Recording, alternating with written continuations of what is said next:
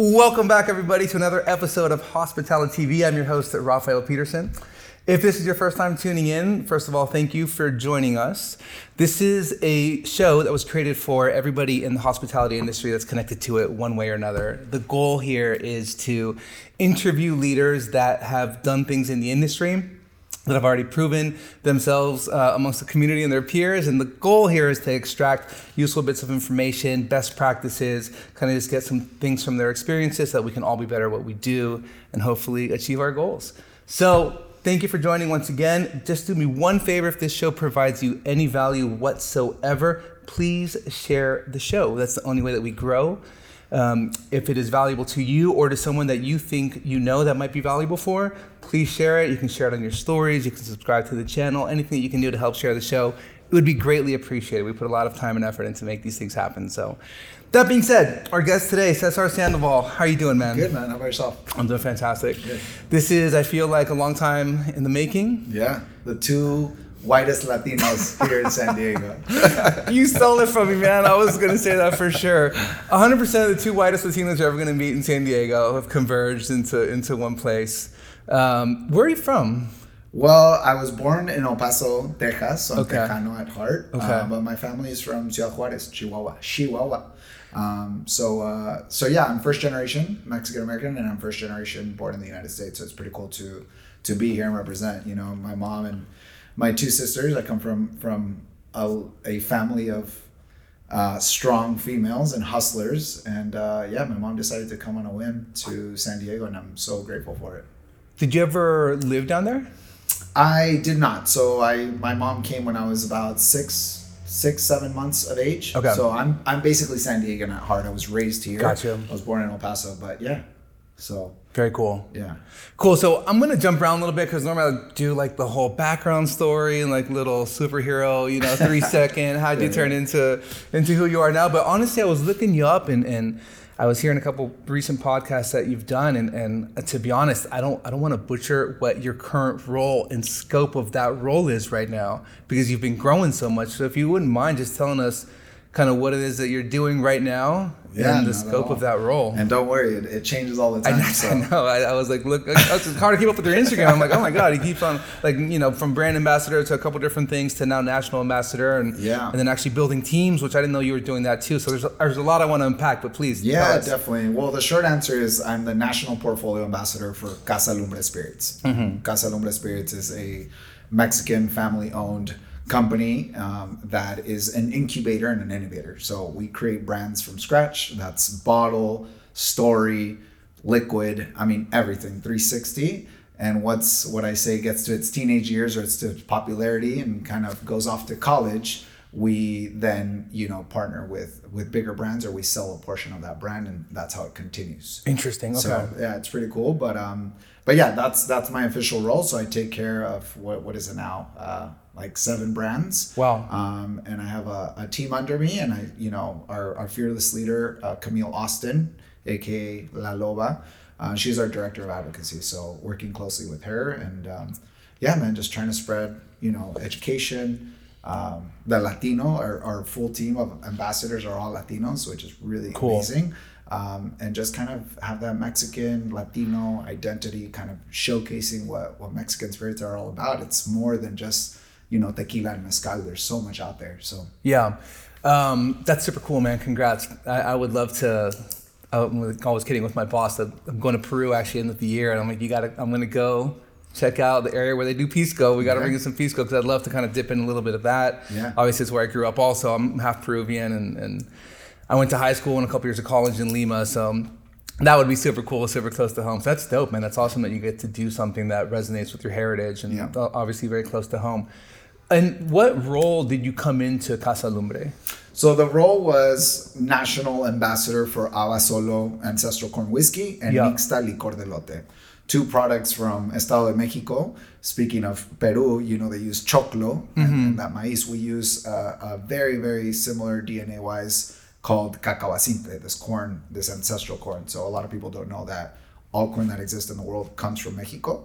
And basically I was representing El Whisky de Mexico, and it's this cacahuacinte corn ancestral, non-GMO, all these beautiful things. And it's the first whiskey or first product ever to use this process called nixtamalización, which is that same process we use to make tamales, tortillas, to make masa, essentially. Okay. So we did that, and that was my first role, and that was our first baby in the United States. It was those two brands, and little by little, we started adding Those more. were the first two brands in the portfolio? Correct, in the United States, yeah. So we created other brands like Montelobo, Sancho Reyes, and Milagro Tequila, I mean, way back in the day. Sancho Reyes, too? Yeah. So, and then you sold that off? Yeah, exactly. Interesting. So same master distiller, Dr. Ivan Saldaña, and so that's that. You could see the progression, right? So like, oh, now it's something else, or now it's Campari, or people are knowing it. But those are those brands that we develop from scratch. And so Abasolo Nixta was my first baby, or babies, I should say, and started there. And then for a couple of years, we started adding more products, more brands, more ambassadors that were joining the team, which are awesome. And then eventually the role came naturally to kind of oversee all of them in a portfolio sort of way and kind of grow that Casa Lumbre Spirits as a brand instead of individual brands. Congratulations. Thank you, man. That's awesome. Super excited. How many are you across the nation? Are you in, how many states are you in? Well, all United States. I mean, I think we're up to, I don't know, like 41 states or something like that. Okay. So it's growing. Mexico, all our brands are in Mexico as well. I think that's one thing that we see with brands that are all United States that we don't sell in Mexico. So all our brands always launch in Mexico. And then we're in other parts of Europe, Australia and Asia. So yeah, we're kind of little by little growing. And how many brand ambassadors are working with you, with the team? Yeah, so we have Camille, which is our director of advocacy, myself, Johnny Ramos, Adele Martinez, let's see, Ashley. So 1, 2, 3, 4, 5, Scami, Ruiz, and Nino. So I guess that's 6 of us, if I did my math right. Or 7. So 6 of you are covering 41 states.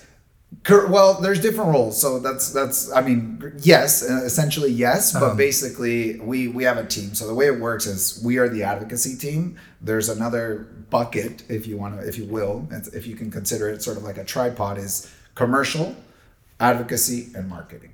And all 3 have to work together in order for the greater goal. So not one is stronger than the other. But as far as in the advocacy team, those are the ambassadors we have underneath us. And they're all based in different cities. So we have here in California, we have Miami, we have New York, we have Texas. And so there's 3 national ambassadors, me, Cami, and Nino. And then there's regional ambassadors. And so what we're trying to do is kind of hyper-focus in those areas to kind of be a little bit more strategic and not have everyone travel everywhere. Yeah. Oh, God, I love it. Yeah. So I'm also going to ask just a lot of questions here from a very selfish standpoint because, I recently moved to sales as well. I've been on the front-facing side of the hospitality industry for, about 20 years, honestly. Like now in 2023, I guess, would be my 20-year anniversary, my first restaurant job. Cheers to that. Congrats. Cheers, man. Thank you. First restaurant job was in 2003. That's crazy. Yeah, man. So yeah, man, 20 years. It's been a very long time, but within the last couple of years, I started working with a wine importer, and we direct import, and then we self-distribute as well. So I think there's just a lot of questions. I'm glad that we're having this conversation because there's so many interesting things. I want to break down a couple things. I'd love to kind of pick your brain on, and this might be a loaded question, so work with me here, but how do you best develop and promote a new brand in a territory, whether it's in a state or the country, or maybe you can talk about both? How do you do that successfully? I mean, man. And have you guys had products that have not been so successful and you've kind of moved on? Because I think the reason I asked that, the reason I throw that in there is I think there's a lot of learnings from the things that didn't go right? Yeah, for sure. Yeah. Well, the simplest answer is that there's not a one size fits all. Number one, wine to liquor to beer, they all kind of are different.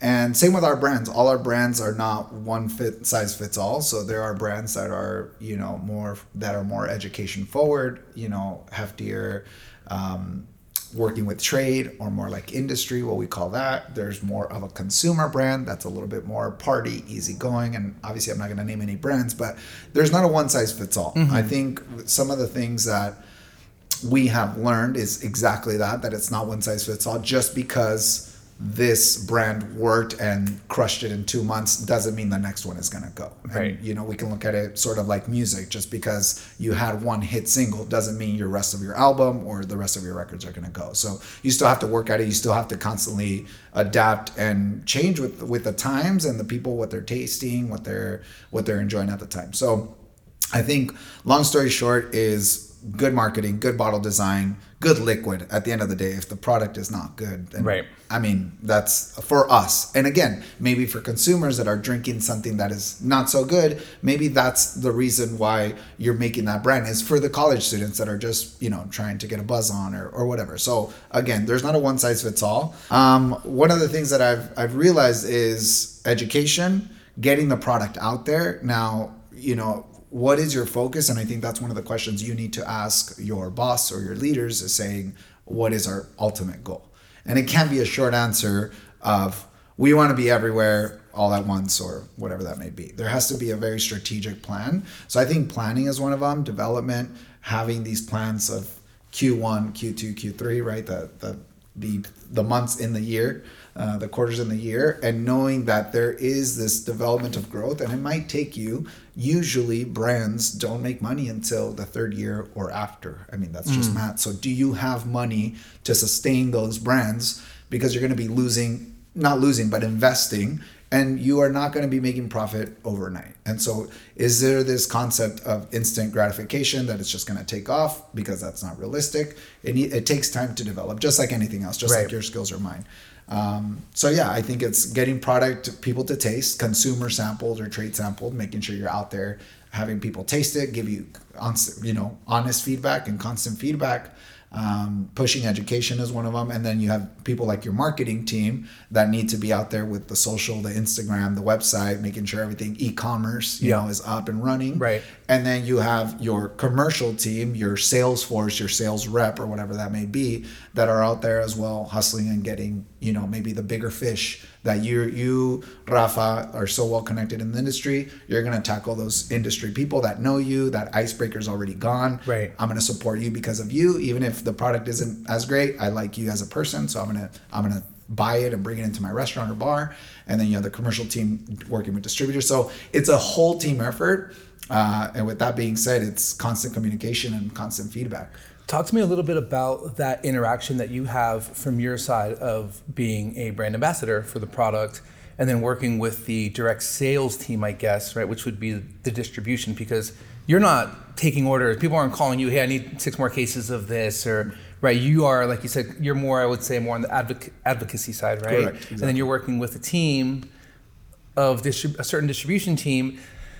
How do you guys interact with them? What are some of the goals that you set for them? How do you make sure that they're hitting those goals, or they're not? Where, are you looking at weaker markets? Who needs the help to kind of up the market over here? Like, talk to me a little bit about that interaction and how to get the best out of both worlds, right? Because I think that we both know a lot of people who are on both sides, right? We make, eventually you make friends with the people that are in distribution and sales, because we can talk about that too. It's a very important thing to have a good relationship with these people, man. They're doing another job just like we are. And then people who are working more on the brand side. So obviously you want to have a good relationship there. Yeah, absolutely. I mean, we have monthly calls with the full team, like full on, knowing what's going on, where are we statistically in numbers and depletions and financials and all that good stuff. And you guys bring that information to the table? Well, there's other people that bring it to the table. So there's, our vice president or our senior, a couple other people that bring sort of. But on your side, you're like, you guys are covering the analytics, and then like, this is well, advocacy covers the analytics of what's happening in bars, restaurants, menu placement, like sort of thing. We work directly with like commercial. We're bringing that information, but we do have a financial team, an analytical team, I should say, that has the actual data. Because I can tell you, Rafa said that he's going to bring in 30 cases tomorrow, and I don't speak to you in a while, and then, well, they never ordered. I'm like, dude, Rafa, what happened? And you're like, well, sorry, man, I got busy or whatever. Right. They had the actual numbers. Gotcha. And so we had this communication of where are we, where do we stand, what do we need to do, and what do we need to push. Now, if one product is skyrocketing selling, why? And is it price? Is it flavor? Is it that it's just connecting and resonating with people more? How can we do that with the other brands? Or do we even connect them with a different brand? Can you connect let's say mezcal with whiskey. Maybe you can't. I don't know. You see sort of patterns in growth. So I guess back to your original question of how do you work with distributors, is advocacy is a tool, a resource to be used when you cannot speak the language, when you don't have the full master class sort of from 0 to 100 of the full scope of what the brand is or the category. Mm-hmm. So I think we like to think that reps, in this case, distributors, they come in and they're order takers and see you later and I'm gone. And I have seen that, but then there's other reps that are really hungry and working. And so there's this symbiotic relationship that you need to have, and making sure that we are on top of them, making sure they're kind of doing their job. But for the most part, they're good. So long story short, if a rep is, I am an order taker, I don't really know about the category of whiskey or tequila or whatever it may be. This restaurant says they want to carry your product, but they need a master class. They need to know how to use it. They need a cocktail class. Whatever those classes are or education, that's what we're there for, because I come in and, one of the things that happened with COVID is we saw a big gap in, the masters or the people that had all the information, and they kind of left. And these people are just coming up, which are just bartenders or young, hungry people, but they didn't get the right coaching. So we can't blame them for not knowing. So that advancement of coming up, the fact that we can provide that service is an additional resource. So we're a tool in their tool belt, sort of thing. Absolutely. So I guess, that would be the way we can support the industry here. Like, hey, I have a bunch of new staff. We just opened. Any of those things we need education, that's what we're there for. Now, when it comes to discounts and pricing, we work directly with it. So everything is legal and works in a good, sustainable system. But I think overall it's that passion, that knowledge, and that education that we can bring as advocacy. Yeah, I love that. So what do you think you're looking for, because you kind of talked about that now, in potential brand ambassadors for your team, right? You have like just like you said, people are up and coming. Now you get to talk to so many people in the market. You might see like who's doing good things, who you might like a little bit, and you're looking at this person. We might want to bring them on the team. Like, what are some things that you see that stand out for people that you would want to pick them up and put them on your team?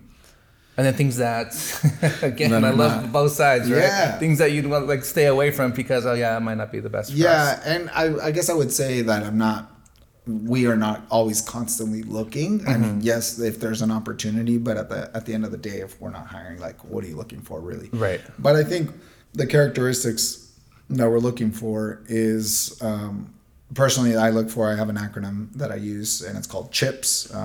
Common sense, hospitality, initiative, passion, and self-awareness. That's the overall arching thing. And people have, they might have their strong benefits are hospitality, but their initiative lacks or whatever it may be. So there's never this 100% combo. But I think just an overall standing person, male or female, doesn't matter. I think personally, I do look a little bit for that Latino just to continue, you can't sell champagne if you've never been to France. I mean, can we? Absolutely. But should we? Maybe not. I don't know. That's a controversial statement there. But I just think someone that can represent. Really I know. What I mean is the more you actually come from the land or visit the place of origin, the easier it's going to be for everyone, and the more authentic. I think at the end of the day is authenticity. If I'm looking for someone that is authentic, they're not always performing and trying to be the best they are. I think someone has a hustler mentality, and I don't mean that in a derogatory term. I mean that in someone that's hungry, passionate, that wants to learn, that maybe doesn't have the years of experience of being a brand ambassador, but wants to learn. I much rather take a person with a blank slate or the new person. And same with my bars. I would love people that I've never bartended before but want to learn. Great. You're going to start at bar back. You're going to learn all the basics because they don't have any negative tendencies already built into them. And we know those bartenders or those people that, I've done it for years, so this is how I do it. That stubbornness is someone that's what I don't look for. I look for someone that's adaptable, that can quickly adjust and be solution oriented. Yeah, I love that. That's interesting too, because you said you like to look for people with a blank slate. I feel like, did you work in sales before becoming a brand ambassador? The short answer is no. I was a brand ambassador. So I always worked the hospitality industry. So worked all of those positions. And then I was working part-time for a tequila company, Don Fulano, Fortaleza Arete, doing like those industry trips and kind of doing that. And since that was so small with a small distributor, yes, I was doing a little bit of sales and pitching, but I never went to school for sales, or I never had that thing. So short answer is no, I didn't do sales, but it all revolves around selling. If you don't sell, the restaurant doesn't stay open, the company doesn't survive. Like there's everything at the end of the day revolves back to sales. The way you do that, in my personal opinion, is by not talking about sales. I'm not going to sell you this $19.99 blah, blah, blah. It's just more by falling people in love with, we're storytellers at the end of the day. So can I tell you an amazing story that's authentic and real and passionate, and you feel that, to make you believe that, yeah, I do want to purchase this product or this food item or this cocktail, whatever it may be. Yeah, there's a lot of good things in there, man. I just posted something the other day. I reshared something from Gary Vee that was like, storytelling is the most underrated skill in business. Yeah. And it's so applicable, to what we do, of course, because, on the spirit side for you and on the wine side for us, I mean, some of these regions are, it's so easy because for example, I'll be out in the market with some of our wines and we have, a lineup of wines and people are busy. I get it. Like sometimes if you're in a quick tasting, you're like, and I like that actually sometimes. Like, yes, no, move on. But sometimes I'm like, whoa, hold on. That's like let me tell you about that just really quickly, man. That's like came from like so far away in the world, from like this little village north of Champagne with like 500 people with like 6 generations of winemakers. Like, hold on a second, man. Like there's a lot of work that went into, it's almost sometimes you got to balance that out. Yeah. But that's really interesting. And I think a lot of times we hear too, or at least I've heard, especially on the wine side is, and this might be more applicable pre-COVID, but that, you work in a certain position, you get up to being a sommelier and a / wine director. And then typically the path was you need to work in distribution. I mean, I've even seen that on job roles on LinkedIn that they're looking for, must have 3 to 5 years of sales experience working on the distribution side before you can become a brand ambassador for this winery, for example. And that used to be the traditional role. And I think that there's been a couple of examples, again, at least on the wine side, that's like, man, that person jumped right into like a really dope position working for this amazing winery. They didn't work a day in sales. Right. So I wonder if there's more of that happening now or not. Kind of like the COVID thing we're talking about, right? Like, hey, we just need somebody in the door. Yeah, and I see this as, and it's funny because I'm doing, not a study, but one of our brand ambassadors is kind of researching this right now. Is the epidemic, not of COVID, but is there an epidemic of shortage of hospitality workers? The short answer is yes. And I mean hospitality, I bind that with sales. I bind that with all of these things that we're talking about. So I don't want to say hospitality is just the restaurant or bar. I think what we do is hospitality. For sure. So there's a shortage. And I think, again, that evolution of generation of, are people still going out to bars and drinking? Are they getting more savvy in cooking and eating at home? Like, we don't know, and this is what we have to study. But long story short, I think brands and companies have probably opened their spectrum a little bit more because people are not going to college as much as they were. When our parents would tell us, college degree is everything, make sure you get it, without it you're nothing. Nowadays, a lot of people, it's experience and how long have you been in the industry. And maybe you only got your associates or your bachelor's or your GED, but he or she is really good at it. So I think there is and I wouldn't say it's lowering our standards. I think it's opening our eyes and opening our visions to being more acceptable to people to learn. I think also the main difference is, as a company, realizing, are we trying to sustain a brand or are we trying to create something?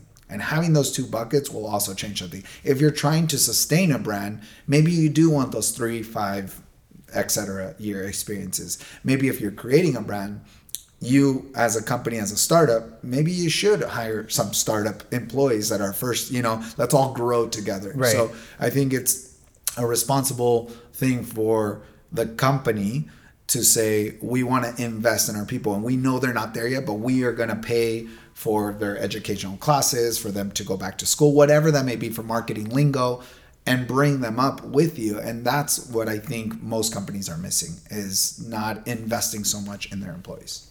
All right, dude, investing in employees, that's a huge one. That's such a big one for you. And I've talked about this before. Hopefully I don't sound like a broken record here, but like, that's such a, an important topic for me, and I think it's so important now moving forward for us. There's some guys that I follow that are, or that.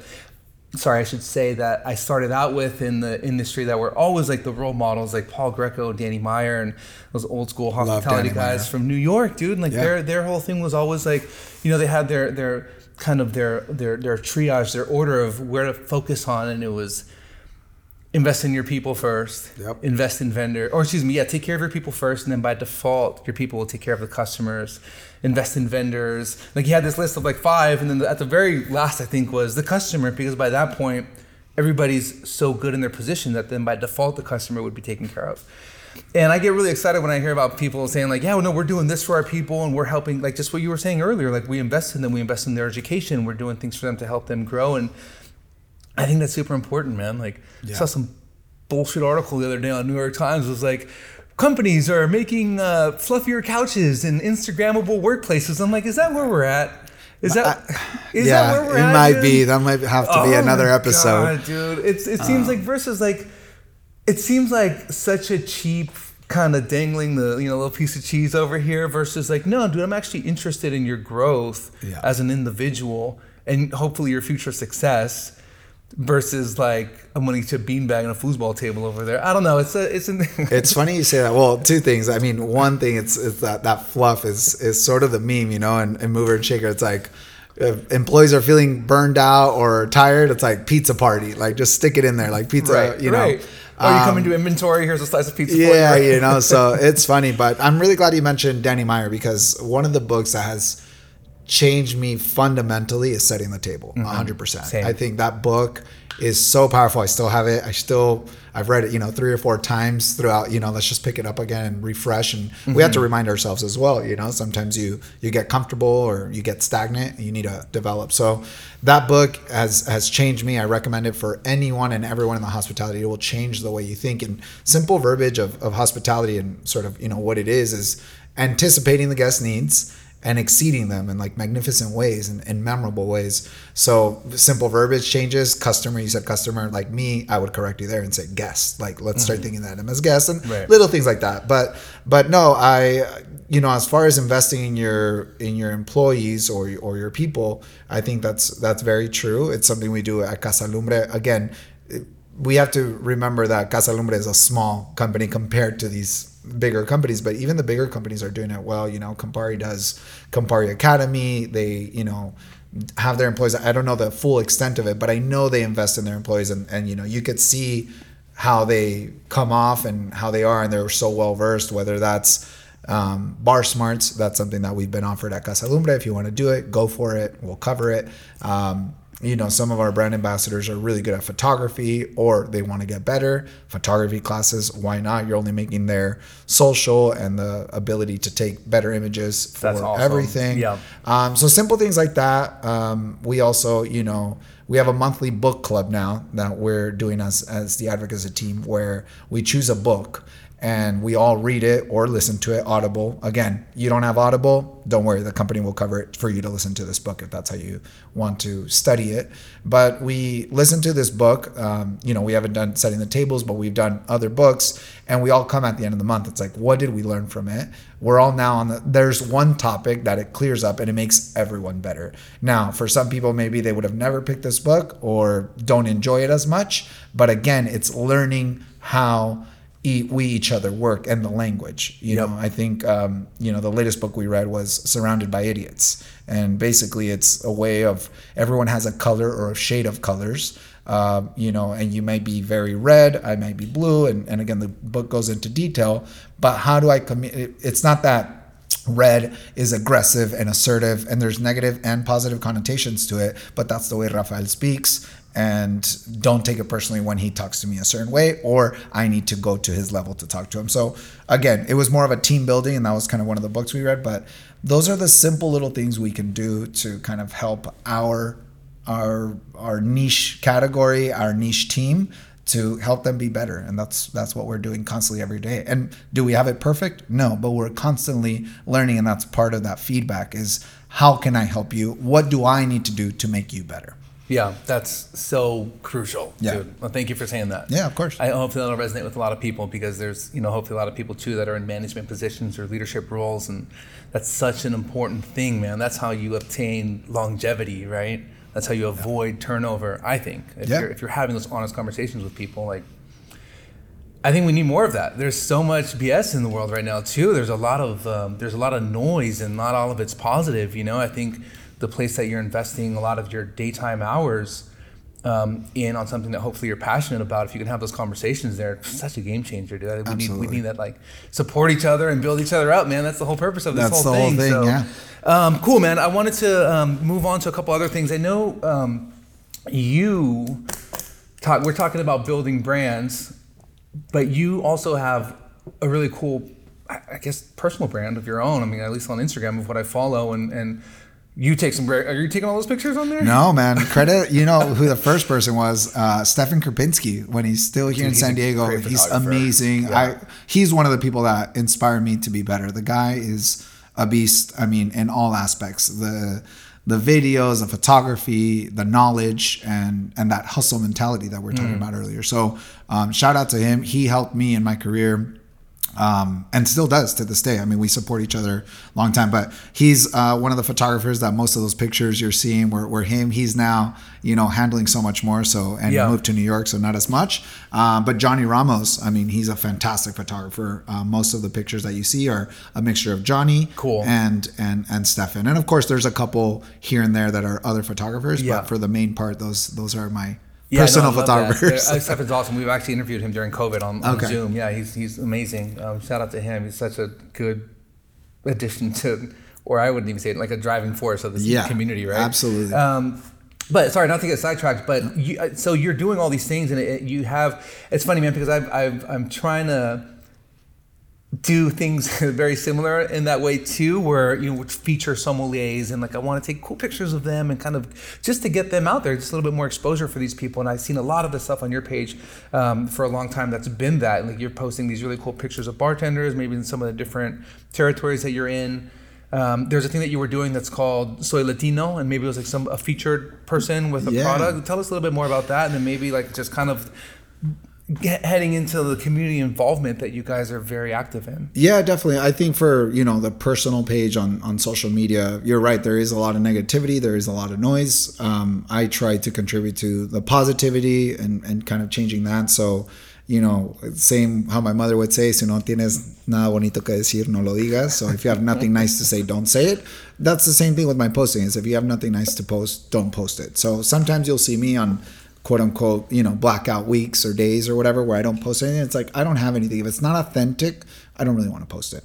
There's still a balance of being true to who you are, which I think I am, but it's kind of posting that glamour, the nice, the positivity, even though there is a lot of background stuff that goes on behind the scenes that So that's for the personal page. I think, it all revolves around Casa Lumbre, around me. My whole thing is I'm a musician, so drums. I love motorcycles. I ride quite a bit. And so how do you integrate all those things to have sort of a balance of you, of the brand, and representation of Latino community? And that's what I also do. So with the Yo Soy Latino, with the O being an @ symbol for it to be masculine and feminine and where we're at. I don't really like the Latin X thing, and I don't want to kind of get into that, but that's just my personal view. So I just put the O as an @ symbol, so it kind of represents both.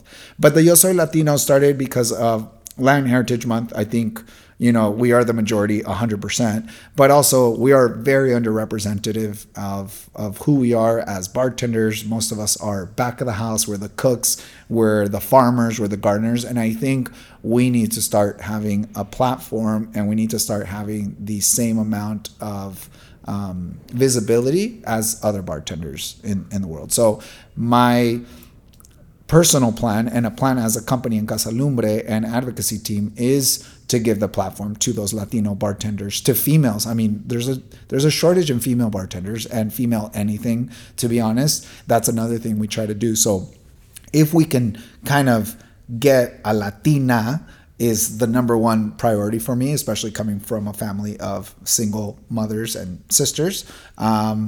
And that's kind of like my ultimate goal, but obviously representing that community. And Latino is so much more than just Mexican. And obviously we know there's a lot of countries on there. But if I can give a platform to someone to, in a year or two, be that popular or have more opportunities to be able to travel and work in other countries and other of these best bars, then great. I have done my job. And for me, what excites me the most, what gives me the most pleasure is seeing someone else grow. I mean, yes, I'm trying to grow on my own, but that's not what gives me the most pleasure. The most pleasure is to see those people around me like winning and really succeeding at life. That's what kind of gives me pleasure. So yeah, I mean, that's where the Yo Soy Latino was. Last year, we did it really well, where each week I was featuring a different bartender that was Latino, a little bit of their biography, a little bit of their story, and kind of showcasing them that might have otherwise not been showcased. Right. And now I'm starting to see the trend of, right now Latino's popular. It's kind of funny, whether that's because of pop music or whatever that may be, to kind of surround everyone is now wanting to speak Spanish, wanting to be Latino, visit Mexico. We're seeing what's happening in Mexico City and all that good stuff. But again, how do we go back to authentic? How do we bring it back down to the people that are underrepresented? So that's sort of the goal. And I'm seeing some other brands and some other companies kind of now tag along into the Hispanic or Latin Heritage Month, whatever you want to say it. Another term it's these verbiages that we need to adjust to. Hispanic I don't like it. I'm not going to get into it. But Latin, that's where we need to be. Right. Having these conversations. So. Yeah, that's super interesting. First of all, part 2 of this interview, we're going to have to do it in Spanish for sure. Okay, love it. I did one before in Spanish. Actually, I think it went okay. I had Chef Claudia Sandoval. Oh, nice. Yeah, my tocaya, my last name my tocaya. God. Yeah, exactly. And I think that went pretty well, actually. It wasn't too bad, so that would be awesome. But yes, you're right. There are these terms. I think that being careful as you kind of navigate these it's very easy for society to hijack these themes of like, we're going to do Latino, Heritage Month, and maybe, are you guys doing it for like authentically, or are you just trying to sell some things? I think there's a lot of instances of that where I'm like, it's easy to see that you're just doing this to check the box versus like, no, this is part of actually our identity and what we do here. So that's awesome, man. Absolutely. So on that community outreach thing, I kind of wanted to just follow up with that a little bit too, because I feel like the bartender scene is really good with events and community. You guys have like Tales of the Cocktail, like Bartender's Weekend. I think that started here in San Diego, right? Like, yeah. And I look at these things, I'm like, man, I wish we had more things like that for the wine industry. We actually have SomCon here in San Diego, which I think is like on year 6 or 7. Sorry if I got that wrong. But that's great. But it's like once a year, one thing, we don't have really too many things outside of that. And I kind of see a lot of the things and, the schedules and things that they put out, and to try to get ideas of what we can do similarly here. Yeah. But do you guys participate in any of those things? And also, if you'd like, what are some of like the best things that you see out of these kind of community events that are out there? Yeah, definitely. So yes, the short answer is we do participate. We have, done Tales of the Cocktail. I will say that we threw House of Fire, which was an amazing party at Tales of the Cocktail. And we've done seminars and we've done other things, but yeah, we participate in all of them. Unfortunately, with limited resources or limited budgets, we always can't do all of them. Even though we want to, we sometimes just can't. And it's fine, because the people that are organizing need to get paid. The people that are, hiring these volunteers, like, they need to get paid. So there's so many expenses that we don't see. But sometimes it's out of our reach or out of our budget. And unfortunately, we're tied up. So if I could do all of them, if they were all like, just come, bring your own setup, bring your juice, and just pour, great, I would probably do more of them. But unfortunately, that's just not the way. Everyone needs to make some sort of money. So right. So we do Tales of the Cocktails. We've done Bartender's Weekend. We do SOBI, or the Food and Wine Festivals that Food Network / Southern Post. So we do a lot of those. And I think the best thing I see, and again, that consumer / industry, something like Tales of the Cocktail, BarCom in Brooklyn, or any of the BCBs, and Tales of the Cocktail, or did I already say that? Basically, Tales of the Cocktail, BarCom in Brooklyn, and Bartender's Weekend, what they all do is empower, educate, network. You grow your network. And I don't mean this network on an artificial, know my name, but the opportunities that come out of there is what I've seen I see people leave inspired, this next generation that we were talking about, or these younger that are just quote unquote starting in the industry.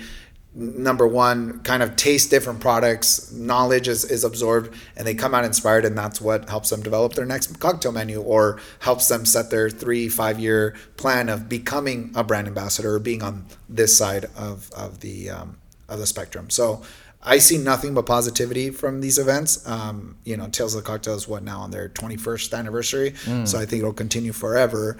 But there's also people that take it as, I'm going to go and party it up and just kind of imbibe.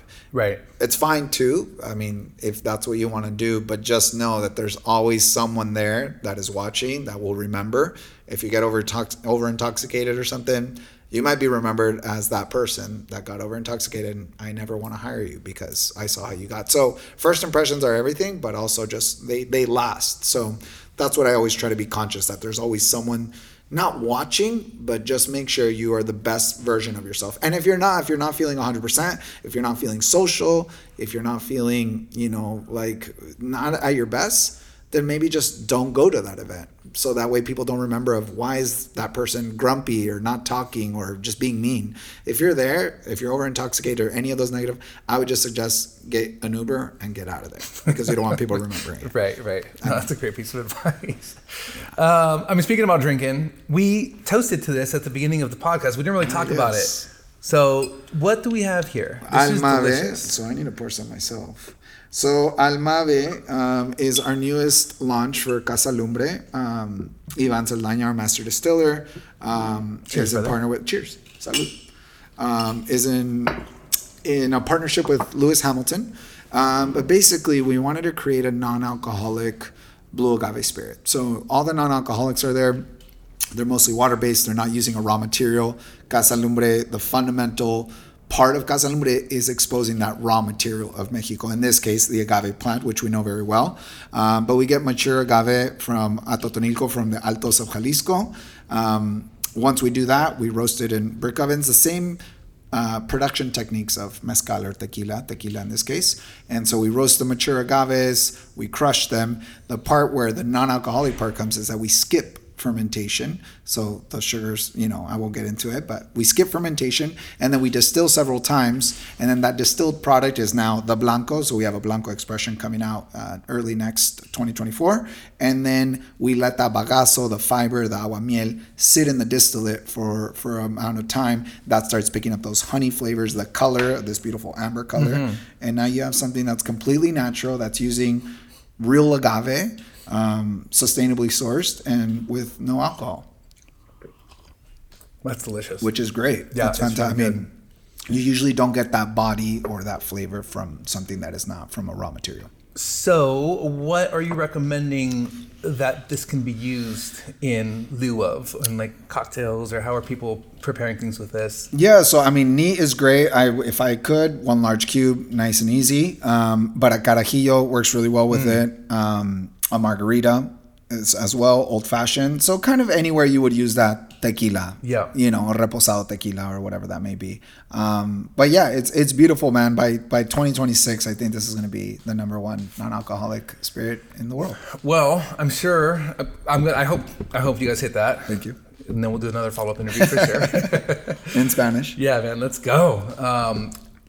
I think that there's a big movement too of people moving towards non-alcoholic beverages as well, right? We're seeing very thoughtful non-alcoholic cocktail options on a lot of menus. More and more brands are coming out with different takes on non-alcoholic beverages. What are some of the things? I'm sure you guys obviously with the creation of this, there's a lot of analytics behind Absolutely. It. Why jumping into the market? What are you guys seeing? Yeah, we're definitely seeing that trend. I think the younger generations are not drinking as much. They are kind of in this health conscious world now. They also have so many other things at their disposal, at their fingertips, that they can get imbibe, we shall say, in different forms. But also the purpose is substitution. It's not so much of I never drink, this is why I'm drinking it. It's also moderating your drinks with an alcoholic or starting off non-alcoholic. and going sort of back and forth with moderation. So I think we're just seeing the trend of non-alcoholic category just booming and growing because people are just being more self-conscious of what they are putting into their body, just like everything else. So yeah, I really love this, and I'm loving that, you know, cocktail menus are now putting more emphasis on the non-alcoholic cocktails. Yeah. At the end of the day, I don't think we should call anything mocktail. That's again another story for a different lifetime. But yeah, the fact that there's so much emphasis on non-alcoholic as much as alcoholic, we shouldn't focus so much of what is not in the product, just more of the experience. And it's more about, like you said, community, inclusion. I don't need to know if you're pregnant or if you're on medication or anything, but the fact that you can confidently order something that is made with love and care as well as something with alcohol, and I can order it with confidence and not be like, by the way, this does not have alcohol. That's not the importance. The importance is the experience. I want to be able to order something just as well as a cocktail. So really excited to bring this to life because I think it's the best non-alcoholic on the market. It's definitely not a biased saying because I work for them. I truly, we did a lot of research. We tasted a lot of things, and this is unlike anything else. So I'm super excited. Yeah, it's exciting. It's definitely, like you said, it's a big trend. I think people, for the better of the industry, are kind of focusing on that as well. We know long hours, late nights, a lot of drinking. Yeah. It's not a sustainable lifestyle for a lot of people, and I think that's what leads to burnout. Of course. I'm actually having somebody on the show in a couple of weeks too that's completely focused on that, like an industry person that's focused on health and wellness, and she's crushing it. And I'm super excited for this. I'll definitely tag you on that one. Yeah. Cool, man. A couple other things. We've got to wrap up here shortly. I'd love to ask you, what advice would you give to young CESAR back on day one? Man. First job, moving into an ambassador position, knowing the things that you know now. Yeah. What advice would you give to yourself? I mean, can I cuss in this? Oh yeah, no, I did earlier. So don't fuck it up. That's what I would tell myself. Honestly, I think my mentality, my ethics, my initiative, and all of those things that we talked about as well. I don't want to sound conceited by any chance, but I would just say keep hustling, keep working, keep learning, and stay hungry. And I always say, love what you do, stay hungry, and stay humble. Simple as that. Those three key words. I think I came at a time with Abasolonixta when, you know, we launched when the pandemic started. So everything turned into this virtual mode of Zoom, of video calls and all these good things and interviews through Zoom. And the human element, it was never there. It'll never be there through a digital camera or through any lens. And so I guess if I could have, I would have said, study a little bit more electronics, camera, and kind of the stuff we're doing now, because it's still now very much permanent and still very much going to exist in our lifetime. Yeah. So that's what I said, but I would have just said the same thing, you know, stay hungry, stay humble, and be persistent with what you're doing. So yeah, I mean, short answer. I love that. Yeah. I'm also going to put you on the spot here. I'm going to do one last thing that I haven't done before, but I had heard this in other shows, and I really like the idea. I want to ask you if you want to leave a question for the next guest on this show. Ooh. And then we will keep that in a certain rotation. Okay. Bearing in mind that one way, shape, or form, they're connected to the hospitality industry, whether or not they're on the beverage side like we are, or they have been in the industry forever and focusing on new things. Man, that is on the spot. Now I'm trying to think of the question. And then we're going to just keep that string going. All right. I will keep it very simple and very fun. And but it might not be related to the hospitality, but I think music is a part of me. Yeah. Okay, great. I would say last 3 albums in a CD that you listen to if you're stuck on an island. What are those 3 albums that you would choose? All right. Keep it simple. This is going to be good because this person's coming on has a huge background in music. Okay, too. Beautiful. Perfect. Awesome. Cool, brother. I really appreciate your time, man. Yeah, thank you so much. Again, I've always looked forward to doing this. We met, I think it was 2017 when I was working at Prosero, and just kind of mutual friends. I feel like I got a good vibe with you, man. And I'm just really happy that we get to take this time and kind of chat about some things that we're obviously very passionate about. And we're both trying to do the best that we can and trying to grow and inspire other people. So I can't thank you enough for your time, brother. Man, and best of luck with everything moving forward. And hopefully we can do this again soon. Thank you, man. Cheers to you, and anything I can do to support you. Appreciate it. I will always do. Thank you, man. So much. Thank you. Cheers.